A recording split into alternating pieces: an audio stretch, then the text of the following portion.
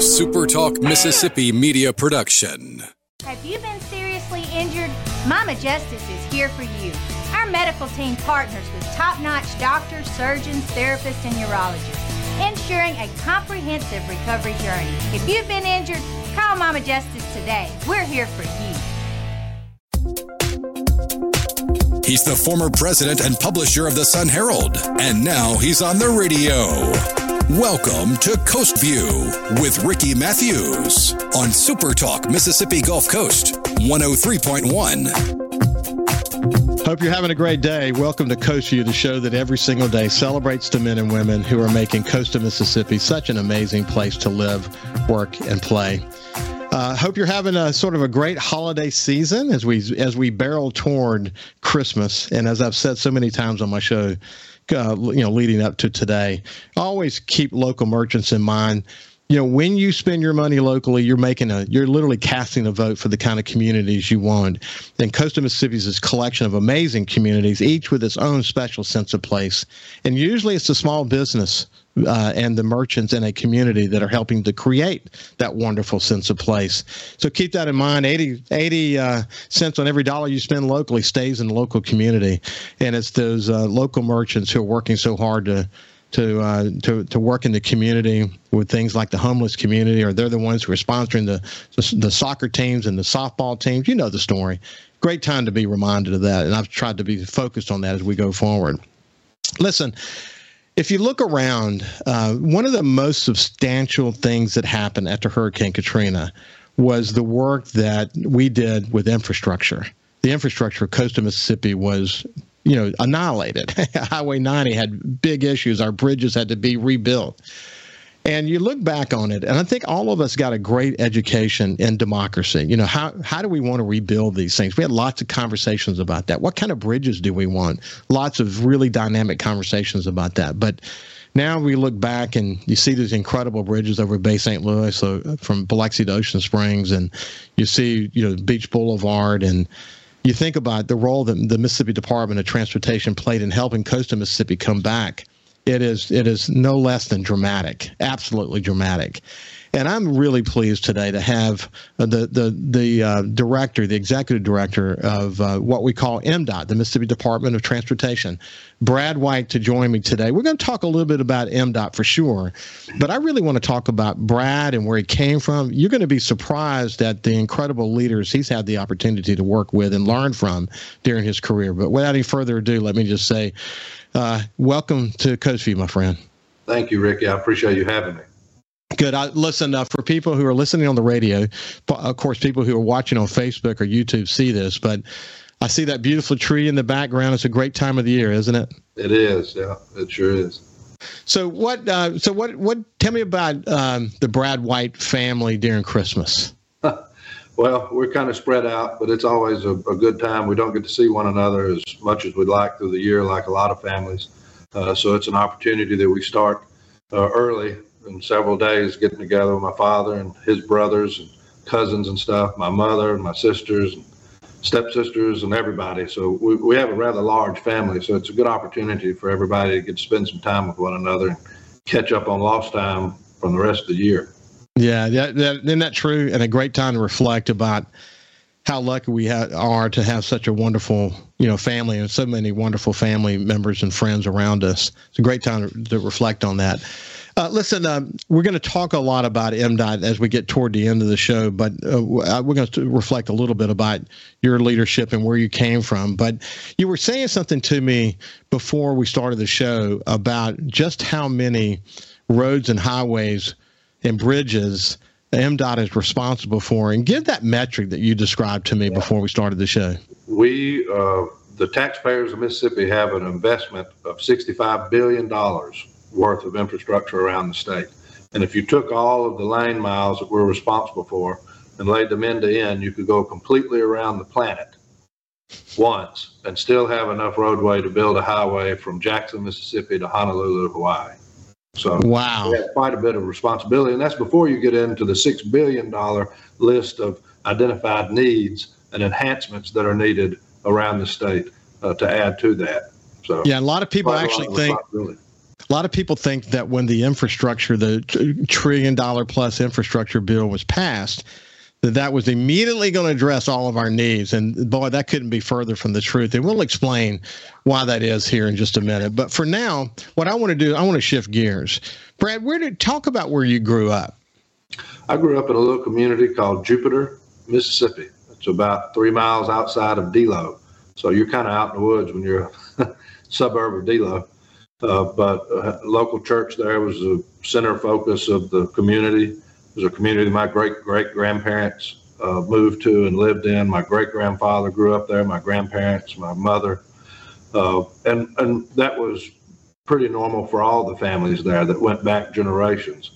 So in a lot of ways, that community was like other small communities around the state. Everybody there, whether you were related or not, you were still like a big family, because you had shared one another's ups and downs and hardships and triumphs and all of that. So it was a really good place to grow up and to live and to run and rip and be a young boy, you know, in the country where you could go down on the creek and do all the kind of things that, you know, sometimes I feel for my nieces and nephews that are a little closer into the city. So it was a good place to grow up and a good place to be influenced by folks that taught Sunday school and just a lot of good memories from that. Did you hunt and fish? I did. Yeah. We grew up doing that. Of course, we had hunting dogs, so I never had the patience to sit in a deer stand like you. I think I would probably enjoy it more now, but growing up, I didn't like to be still. So we had dogs that we would turn loose and run the deer by us, you know, so it was kind of a lazy man sport in a way. But we grew up enjoying ourselves doing that, squirrel hunting, rabbit, a little bit of everything. So. Yeah, I didn't like to sit still either. In fact, in 5th grade in the school newspaper, one of my teachers wrote in the school newspaper that Ricky Matthews is Mr. Fidgets. So I'm positive that I had attention deficit disorder. I'm positive. I think I did too. And I learned it, you know, as an adult to sort of bring it all into focus. But it's interesting that characteristic in me, though, made me, I think, a better CEO, because over the years, it gave me the ability to move from one topic to the next pretty rapidly and be able to compartmentalize and all the things that you do. But yeah, an interesting time for me for sure. My grandfather used to tell me, Bubba, you're not going to catch anything if you don't leave the hook in the water. How many times did he tell you that? Huh? I heard that quite a bit. You know, I have on my show, Super Talk Outdoors, you know, we talk about this part of the conversation all the time, that this heritage in Mississippi and the way, you know, this love of the outdoors, and that it's not about the catching the fish or shooting the deer. It's really about this incredible opportunity to get out into the outdoors and find yourself. And we learn it from, you know, a lot of people learn it from their fathers and their grandfathers, some from their mothers and grandmothers. Some don't get it till a little bit later in age, I've said on my show before, but when they get it, then they start to pass it down to their kids and their kids' kids. But that's a wonderful part of Mississippi's heritage, isn't it? It is. I mean, it's a part of our culture, you know, is enjoying, you know, all of God's beauty and nature, and some of the best times that I remember having with my grandfathers were spent hunting and fishing and doing things like that. And just like you said, I don't remember what we caught or what we may have been able to harvest, but I do remember our conversations and the visits, and a lot of the stories that I have now are from small instances like that, you know. Yeah, it was interesting the way you talked about the influence that growing up in your church, which was the center of your community when you were growing up, the opportunity to learn from elders, you know, the process of the structure of, you know, learning about morality and ethics and all the things that you learn. To say, you know, outdoors is kind of like that too, that you said you remember the conversation, you don't necessarily remember the fish.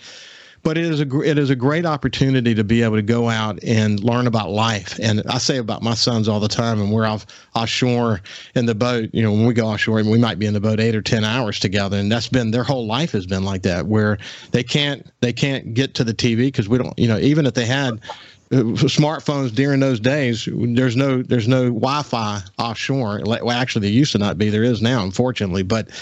But the fact is, you know, this time that you get together and you learn about staying safe, you learn about, you know, especially when you're hunting or fishing offshore, you make one mistake and it could be your last mistake. And teaching that at an early age it teaches you learn a lot, don't you, when you're in the woods? Level of responsibility that you learn and trust of one another. And it was well, it's interesting because I can hear you have a big family, a lot of influence from lots of different people, very active in your church. I know that you're still incredibly active in the First Baptist Church that you're a member of today. What's interesting is I bet it's hard for you to zero in on who was the most influential in your life as you were growing up. But if you had to say, who would it be? There were a lot of people. I think my two grandfathers were big influences, more so than what I thought.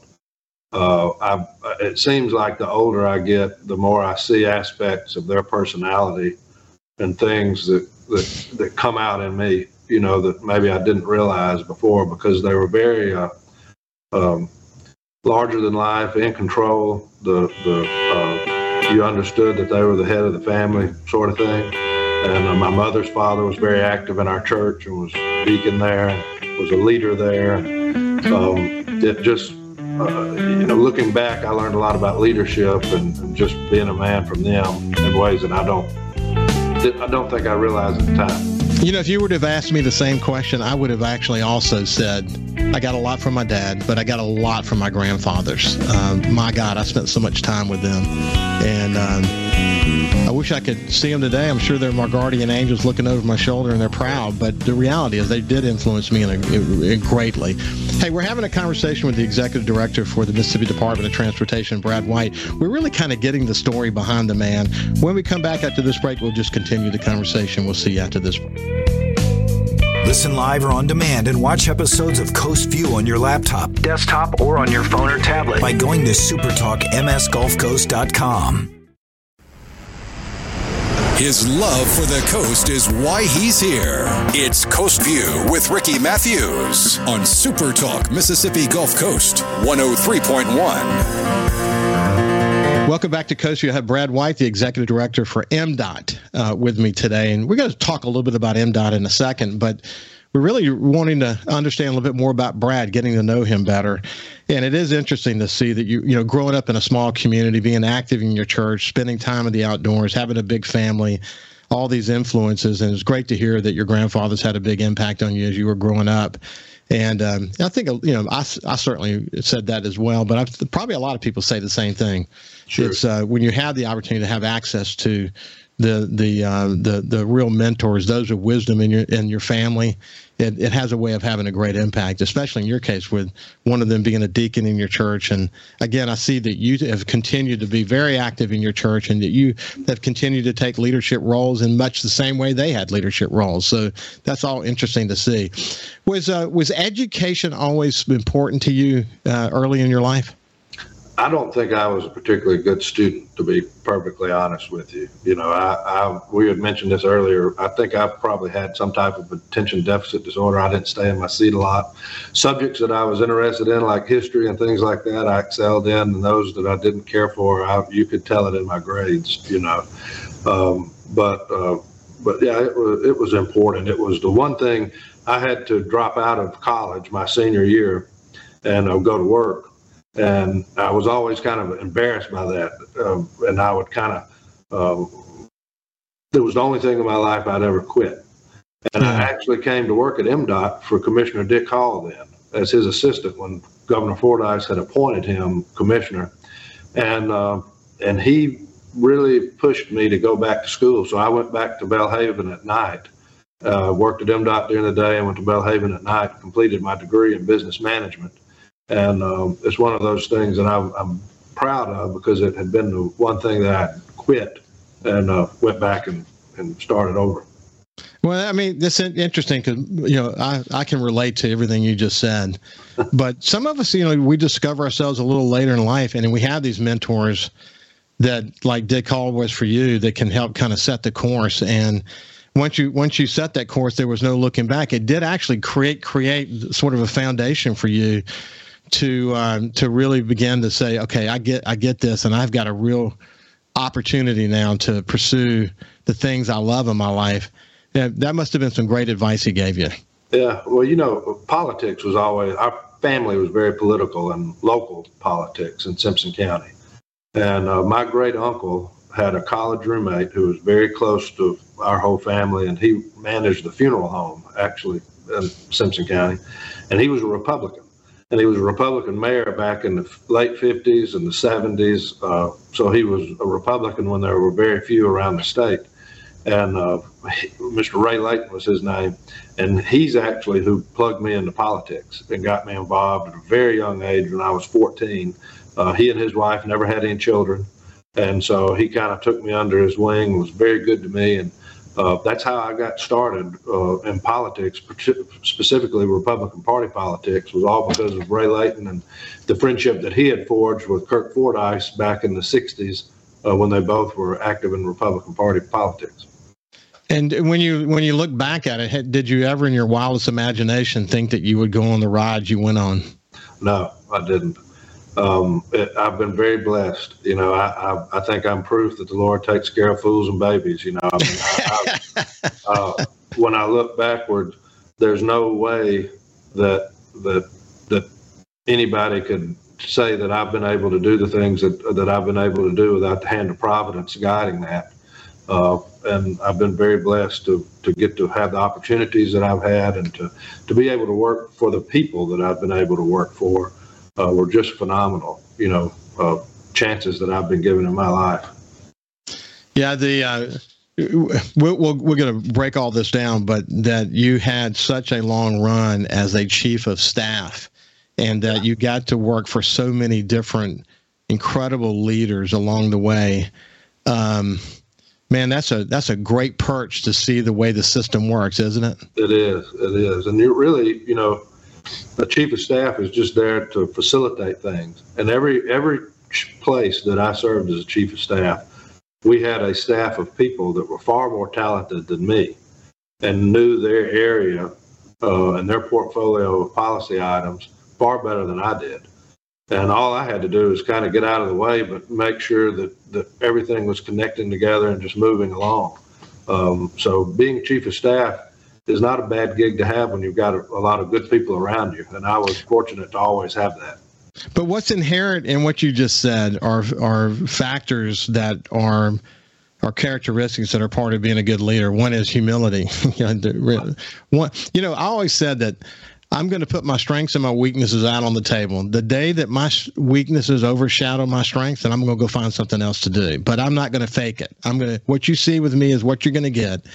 And it seems like you're very clear on, number one, understanding there's no way you can ever know what there is to know about all the pieces. You got to have great people that work for you that understand those parts and pieces. The other is you have to have great ability to sort of pass the power to them. In other words, delegate and understand what that's all about. But be able to see the big picture and be able to understand how all the pieces fit together. And envision that, and then work with some key people. Like, for example, I guess your first chief of staff job was with the Mississippi Department of Audit.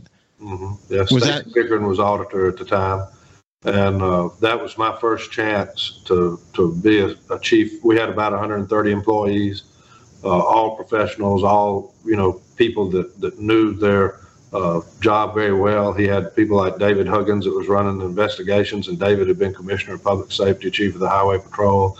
Pat Dendy ran our finance and compliance, and Pat had been with the Department of Audit for 30 years and was had written a manual on how local government was supposed to function in a legal way. So again, I was able to learn by the people around me, and just have really good folks that knew their job. Well, how old were you then? That was after I was state party chairman. So I was 31 when I became party chairman, and my term ended in 11, and I went there in 12. So I was. So you were a young guy with a lot of older experienced people. Late 30s, yeah. Yeah. Great opportunity to learn. But I would think that the mood to work with Senator Thad Cochran was monumentally important to you. Yeah, I left audit to become his state director, and so we managed all of his state offices, Gulfport, Jackson, and Oxford, and dealt primarily with casework, all the people that needed help with things from Veteran Affairs to Social Security to fill in the blank. And Senator Cochran was very interested in that. He stayed up to speed on the needs of people. It wasn't just the things going on in Congress. He wanted to know what was happening with the people around Mississippi and who was having trouble navigating the federal bureaucracy. And then I left and had the opportunity to move to Washington, and he promoted me from state director to be his chief of staff and was able to work side by side. And I remember having I guess you would say kind of an arrogant view when I went up there. I had this thought that I said, I sure wish I was able to do this, 20 years ago, whenever he was in his prime and able to teach me, so much. And that was such I was so wrong in that, because I learned more from Senator Cochran in the time that I was there, and I was his chief of staff until he retired, than anybody else. I mean, he was one time where Mississippi got it right in electing a person. The ultimate statesman, and I had such a great relationship with him when I was a publisher of the Sun Herald. Did you ever attend any of the editorial boards with us when he would visit us on the coast? I didn't go to that. Our comms people normally attended those type of things with him. Yeah, but he was phenomenal. Like we were talking earlier, Thad knew how to say the most with the least amount of words of anybody that I knew, and his credibility within the Congress was just matched by nobody. I mean, everybody respected him. Everybody liked him. And you were talking about Hurricane Katrina. Again, the hand of Providence was very good to Mississippi, because we had the best lobbyist in the state as our governor at a time that we needed somebody going to Washington. And then you had Thad Cochran chairing appropriations. And together, he and Governor Barber, along with the help of Senator Lott and others, really delivered for Mississippi and helped us rebuild from that. Yeah, it was interesting. The one thing about Haley's book, America's Great Storm, that I had the honor of writing the foreword to, is that the part that talked about what was happening on the ground here with the governor's commission and all the work that we were doing to create all this information that was being piled into what our ask was going to be. Louisiana had just asked for $250 billion. It created this big chilling effect in Washington. And Haley took a much more coordinated, thoughtful approach to saying, well, look, when we ask, we're going to ask for what we need, and we're not going to ask for a dime more. But what he talked about in his book about what played out in Washington, while the stuff on the ground that we are all aware of, I got such a great view into something I knew it was happening, at a very high level. I had no idea how many times he went to Washington, the work that he was doing bipartisan, the role that Barney Frank played. I mean, the whole thing, man, the magic. We may never see that again, where that many important players in a bipartisan way came to the help of a community like coastal Mississippi, and Mississippi for that matter, like it happened then. It's incredible. We'll continue that part of the conversation and then shift on to your work with Haley Barber and others along the way. So we'll see you after this break with Brad White, the executive director for MDOT. See you.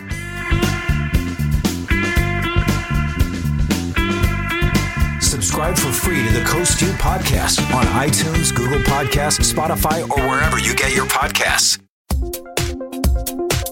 He's the former president and publisher of the Sun Herald, and now he's on the radio. Welcome to Coast View with Ricky Matthews on Super Talk Mississippi Gulf Coast 103.1. Welcome back to Coast View. I have Brad White, the executive director for MDOT, and we're kind of telling his story. And when we went to break, we're talking about this alignment in local, state, and federal leaders, and in a bipartisan way, to align everyone around the needs of Mississippi after Hurricane Katrina. But the role that Haley Barber played in that is undeniable in every respect. I was in many meetings with President Bush and Haley Barber, and he was deferential, et cetera, et cetera. But man, anytime you were in a room with Haley, he was the smartest guy in the room.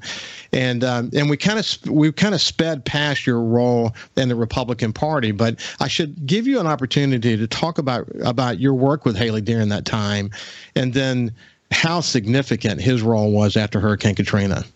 Well, this was after Katrina, when the party in 2008 was going to reorganize with our local convention, state convention, national convention, and Governor Barber approached me about running for state chairman. And it was the best way to run for something, because when he asked you to do that and his support was known, I was able to run unopposed. So it was an easy process. But I really credit him giving me that opportunity with propping me up to have the chance to do everything else that I did after that. All the chief of staff roles that I was given, my job here at MDOT, I really think had it not been for Governor Barber giving me that opportunity to serve him and the state and the role as state party chairman at a time that our party was, I think, strengthening our grip on state politics. I just can't overstate the value that was on my career overall. And being able to learn from somebody whose resume will tell you that he should be the most partisan person in the state, but he, aside from Senator Cochran, I never was around anybody other than Thad that knew how to build relationships and work across the aisle and build coalitions to get things done. You know, he cared about results, and he didn't let the perfect become the enemy of the good. And he, you know, so I was in my early 30s, 31 when I was elected state party chairman. So it was an influential time in my life to be around him. And he had a phenomenal staff of people that served the state well. And so to be a part of that team for those 4 years, it meant a lot to me, and I owe him a lot. You look at the, you know, you mentioned that the staff, the number of young people that he mentored and where they are today. I mean, some in the private sector doing extraordinarily well, some still in the public sector, but my goodness, did he have a way of attracting talent toward him? When you may remember when he was first elected, he brought his policy team, basically were young Mississippians that were about my age, so they would have been in their late 20s in that 04 year. That he brought back from Washington. Marie Sanderson, who's on the post now, that had worked with Senator Cochran. Jim Perry had been in then Congressman Wicker's office, John Ronsville and Congressman Pickering's office. I mean, he brought talent that had been serving Mississippi in Washington back to Jackson, and then put them to work in the state capitol. And they were a very talented group and a very effective group of making things happen. Yeah, I've really, as part of Coast View and this opportunity to do this show during, you know, in my retirement, the opportunity to focus on people like Marie, the role that she played in the policy work that she did working with Haley Barbour, and then to see where she is today and the numerous different companies she's involved in. Her and her husband, Brian, I guess still the executive director of Republican Governors Association, living right there in Ocean Springs and having these sort of nationally focused jobs. But Marie and the work that she's doing today, you know this, the work that she's doing today, I think will help define Middle America's role in helping find the Republican Party again. As we search for that, some of the research that she's doing and the efforts she's involved in, but very entrepreneurial, political entrepreneur is the way I would describe her today. But she's just one example. Joe Cloyd, I mean, what Joe Cloyd did with his life after working closely with Haley Barbour. I mean, I could go on and on. It just Jason Dean was on the staff. Jason ended up chairing the State Board of Education and went on to a lot of great things. I mean, there was just a lot of really good people that were pragmatic in their approach of making Mississippi a better place. And so we'll never see politics, not just to win elections, but to make a positive difference. And every one of them did. I think, I'll say we will never see, but I don't want to say it that way because, the future is long. But we should hope, we should covet, actually, the opportunity to have another leader like Haley Barbour. Yeah. Hey, listen, by the way, the word covet reminded me when he came to the editorial board for the Sun Herald. I'll never forget this. This has never happened before. We had this great editorial board meeting. At the very end, he says, look, I really appreciate the opportunity to be heard today. I really appreciate you giving me this opportunity, but I want to make it very clear. I covet your endorsement. Nobody's ever said it quite like that. Yeah. Anyway, we definitely endorsed him, and not knowing at the time that Katrina would hit, and we would sort of redefine so much about what we understood about public and private, life. But so anyway, as you sort of speed through this, an opportunity to work with Senator Cindy Hyde-Smith and obviously working with Governor Tate Reeves. Those were some incredibly important years as well, weren't they? Right. Senator Cochran retired. Senator Hyde-Smith was appointed, and she asked me to stay. And she was kind enough to keep most all of Senator Cochran's staff. Nobody lost their job, and was able to set up her office and talk about somebody with a genuine heart for the state of Mississippi, and someone that, is authentic in every way. And so being able to be a part of her office when it was getting off the ground was a phenomenal opportunity. I knew I didn't want to stay in Washington. And when Governor Reeves was elected, he asked me to come back and run his transition. And that gave me the opportunity to move home. And I was very appreciative of that. But little did we know then that we were going to have COVID and all the other emergencies, that he had more declared emergencies in the first year that he was governor than I think had happened in the previous 2 or 3 governors. I mean, it was a rough and rowdy time for sure, but he led us through that in a very positive way. And again, it's where Providence just saw fit to have the right person in the governor's chair whenever we were going through those experiences.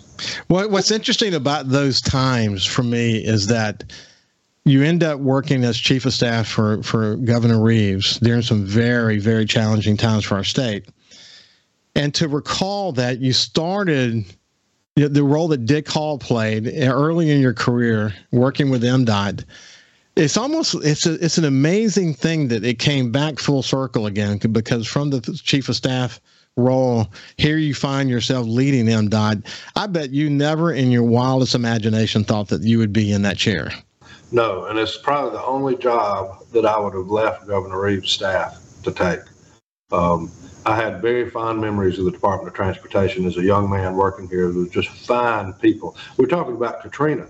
A lot of people don't remember that it was MDOT crews with chainsaws and bulldozers and everything else that were clearing Highway 49, and behind them were the National Guard and the Highway Patrol and Marcia Barber. Marcia Barber, right. That came down, but it was MDOT that cleared the path to get all of the first responders and the necessary people down to the coast. So, I mean, you've got some of the most hardworking, seriously minded people that really shine during moments of disaster, ice storms and tornadoes. We've had people that have, lost limbs by working in work zones, being hit by motorists that were not watching what they were doing. We've had people that in an ice storm in North Mississippi that walked to work because he couldn't drive, in order to get on the equipment to go out and do what was necessary to help treat the roads. We've had people, one employee that delivered a baby on the side of the road that found a lady that was in distress. I mean, it's some of the finest people that you could ask are all collected together in this wonderful agency. And so when I had the opportunity to come back and serve as director, it was just an answered prayer for me to be given that chance. Well, Brad, I've said this many times to people like you. And there aren't many like you. Obviously, everyone's going to be different. But if you think about the experience that you've gained, the opportunity to understand how many times, in fact, when you worked with Cindy or with Thad, did you have conversations about the role the federal government plays in building highways and bridges and how that process works and the relationship between the states, and you got to see best practices from around the country. You were in a great role to understand the intricacies of infrastructure, weren't you? Yeah, I was very fortunate, especially with Senator Cochran, because of his role in chairing appropriations. We dealt a lot with the Federal Highway Administration and with the Department of Transportation in dealing with their funding and how they were funded.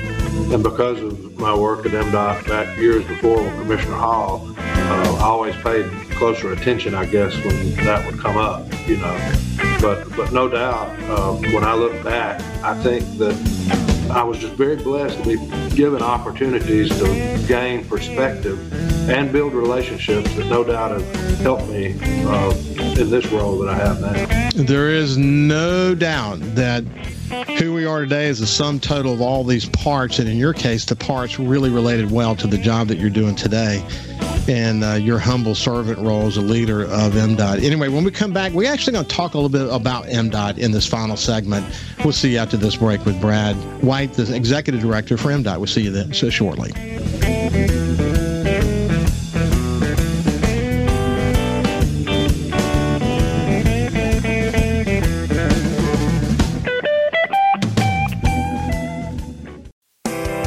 This is Coast View with Ricky Matthews on Super Talk Mississippi Gulf Coast 103.1. Welcome back to Coast View. I'm having a terrific conversation with my friend Brad White, the Executive Director for MDOT. And Brad, I was actually going to read the goal of the Mississippi Department of Transportation, but I'm not going to do that. Actually, when you tell someone in a elevator what MDOT is, what do you say to them? We take care of the core function of government that is our public transportation system. And, listen, go ahead and finish. I was just going to say, we have about 2,600 employees across the state that get up every day to in some way form, take care of that $65 billion investment and then make plans for the future as well. I met with a major planner up in Charlotte, North Carolina during my career, and he looked at a map of Mississippi, and the first thing he wanted to know is, do you have a port? And then the next thing he wanted to know is, do you have rail systems, and where are the highways? And the point that I was learning early in my career is the role that infrastructure plays in economic development. That cannot be overstated, can it? No, I mean, if they can't get here, they're not coming. And so providing that opportunity and being thoughtful and deliberate in the way that we go about planning our transportation system is something that's very important. We're having those conversations now with Governor Reeves. As you know, he's very interested in the economic development of our state and being purposeful with how we invest our dollars to take care and to build opportunities, I think is critical and something that we need to be focused on doing. I think one of the biggest changes coming for your agency, they're twofold. One is, I think, Mississippi coming to grips with how many needs we actually have, roads and bridges and highways, and the challenges are associated with that with limited funding. And the fact that it's currently a special fund agency, which essentially means you have a limited fund that comes to you. And the significant portion of your budget is tied to gasoline tax, and with the world changing as it relates to that, there needs to be major changes in understanding what our infrastructure needs are and how we're going to fund them in the future. I bet you spend a lot of time talking about that. Oh yeah, well, I mean, most all of our budget. We have a budget this year of $1.43 billion. About 1.2 is basically fuel tax, both federal and state. So it is very important, very vital. And the fuel tax has not been adjusted in Mississippi since 1987. But with the growth of electric and hybrid vehicles, with the federal government incentivizing that growth, with motor companies going to the production of electric vehicles more, what we have to begin now doing is having a conversation about how do we want to provide the reoccurring revenue needed to take care of this core function of government, because I do believe that the fuel tax will be unsustainable over time. Now, whether that's 20 years from now or 10 years from now or when, I don't know. But I do know that the conversation needs to start now so that we're prepared and ready to be able to continue making the investments needed to maintain the investment that the taxpayers already have. Yeah, you almost can't wait to have that conversation, because it really needs to happen within the context of having the understanding of what the needs are. And the needs are really great, aren't they? They are. The legislature about 20 years ago kind of amended the 87 4-lane program with a law that was titled Vision 21. And it's where they put a data-driven process into what the Transportation Commission has to do when they're identifying capacity needs around the state, where to add lanes, where to build bypasses, where to add these efficiency measures, if you would. That list represents about $6 billion worth of projects. And while we've got the biggest budget we've ever had, it's still a budget of $1.426 billion. And when you've got a $65 billion investment that you have to protect and rehabilitate and maintain, and then you've got a $6 billion list of needs, $1.426 billion doesn't go very far. So I think the men and women of the department do a good job in identifying and prioritizing that, working hand in glove with the Federal Highway Administration. But no doubt we could be doing more, And one last thing before we end, the 3 economic stimulus packages that came down gave the impression that over $1 trillion is going to be spent on roads and bridges, but it's an infrastructure package. By the time you break it all down, I think like $110 billion or some number like that actually is being allocated across the United States. It wasn't the infrastructure package we actually hoped for, was it? No, the part of the IIJA that was important to MDOT and infrastructure was the portion that Senator Roger Wicker was the lead Republican on, and it was the reauthorization of the Federal Highway Administration and allowing them to do work. And they do that. Congress does that every 5 years. And so what we were expecting based on the previous authorization was at least about $2.5 billion over that 5-year period. And thanks to Senator Wicker's leadership, we were able to get authorized about $3.5 billion over a 5-year period. So we saw a net increase of about $1 billion over the next 5 years. And that has helped us to restart the capacity program and build projects like Highway 57 down in Jackson County that we just let the contract. It's going to be a $212 million project to add lanes and help with that hurricane evacuation route. So better things are coming because of it, but it's still our needs outweigh the resources we have to address it. The next time we talk, we'll talk more about specific projects, but this show has been about you, Brad, and it's been a pleasure to spend some time with you. Incidentally, for someone who drives to the Delta on a regular basis, I'm glad to see Highway 49 done. Oh, wow. I have sped my trip up about 15 or 20 minutes, but it's been a pleasure, my friend. Thanks for your great leadership. You bet. You bet. Have a great day, and we'll see you tomorrow. Follow Super Talk Mississippi Gulf Coast 103.1 on Facebook. Facebook.com/Super Talk MS Coast 103.1. A Super Talk Mississippi media production.